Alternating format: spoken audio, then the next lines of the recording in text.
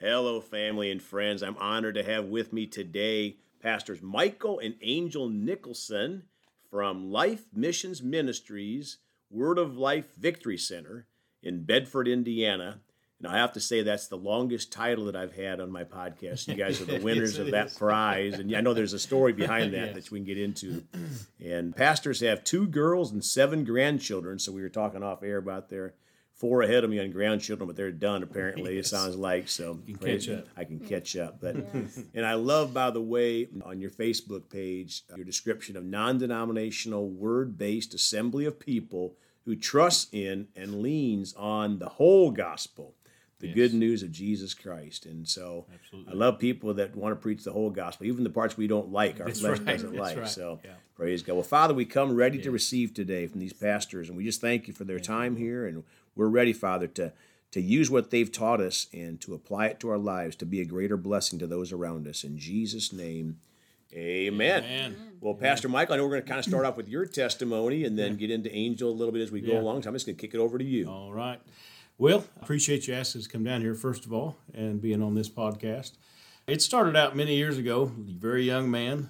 My grandma took us to church. We lived next door to her, and we lived on Ramsey Ridge Road, and she went to a church, Meadows Church of God, and they kind of split up, and she quit going to church. My grandpa didn't go to church, but he thought somebody needed to continue to go to church, so he converted a garage that he owned into a church house, which is still there today, currently the Ramsey Ridge Full Gospel, Trinity Full Gospel Pentecostal Church, which is where I started at. So however, it had a big name as well. However, my parents wasn't saved at the time. They she took care of us a lot when they'd go to their social drinking events and do things. But they come to know the Lord, and through my grandma, and that started a whole new life. I was used to going to this little small church with maybe 15, 20 people, and eventually they kind of wanted to go somewhere else. The Lord was leading them somewhere else, and we went to a lot of different churches. My dad used to say, he asked what denomination he is, and he would tell people he's a Caramethod Baptist because he's been to them all. So, we grew up in many churches, many denominational churches. And she started listening. My mom would turn on the radio and listen to Kenneth Copeland, which never heard of him until at that point. And his radio broadcast, Oral Roberts, Rex Humbard, several ministers of faith, and her faith began to grow, and finally got Dad connected with it, and they just began to travel everywhere and just hungry for the Lord, to go to many different services all over Indiana and Kentucky. He would leave work at General Motors and get us kids cleaned up, and we'd take off for a Sunday night or service or even the midweek service. And my experience starts when I was 8 years old. And I went to Louisville, Kentucky, what now is the World Prayer Center, Bob Rogers, but it was under his dad when they had a different location. They had brought Francis Hunter, the Hunters down there to minister, and Charles and Francis Hunter, and went to several services. And one night they were asking if anybody wanted to be baptized in the Holy Spirit. And I was 8 years old, and I went up front, and this colonel in the Army was part of their ministry team. He was helped praying for people.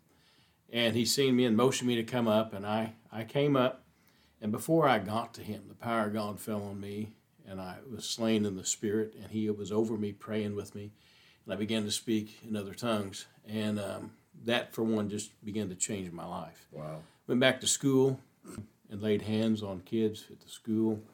I told them about how the power of God worked, and how and they would get hurt, and then they would, after I'd pray, they'd be up playing again, and the teacher actually called my mom and said, "Look, he's praying for people at school, and I'm not saying it's wrong. It's just telling you what he's doing." She said, "That's fine."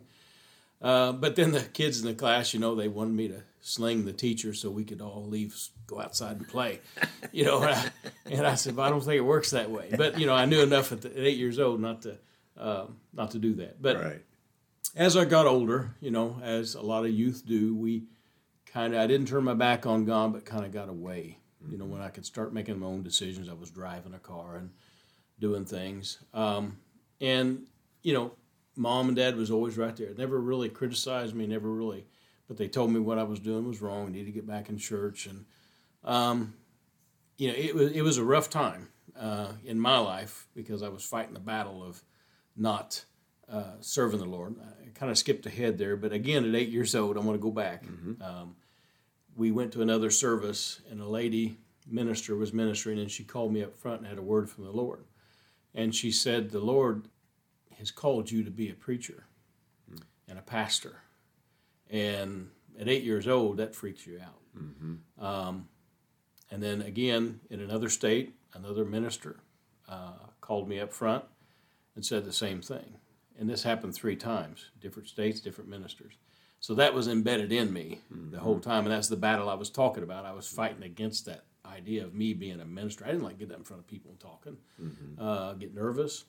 But I fought that battle for quite some time. And my mom was a hairdresser, and she and this other lady was trying to get me fixed up with their daughter. And I really didn't like the girl, but I was kind of humoring my mom. And so I went to her house, and she was having a slumber party, and lo and behold, Angel. When I pulled in the driveway, all the girls come running, and the last girl that came around the corner was Angel. When I seen her, I was like, okay, forget this. This is the one I'd like to talk to. So I set my emotions and everything I had focused on her.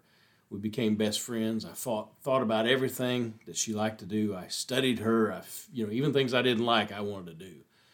And I feel God used her in a way to bring me back to Him. Because even though I wasn't fully serving Him, I'd say prayers. Lord, just let her. I want to be more than friends. I want to, I want to date her. Took some time, but we began to date, and things were, she had some rough times at her house and things. She can get into that part, but I asked the Lord. I said, Lord, if you just let her marry me, I'll do whatever you ask me to do.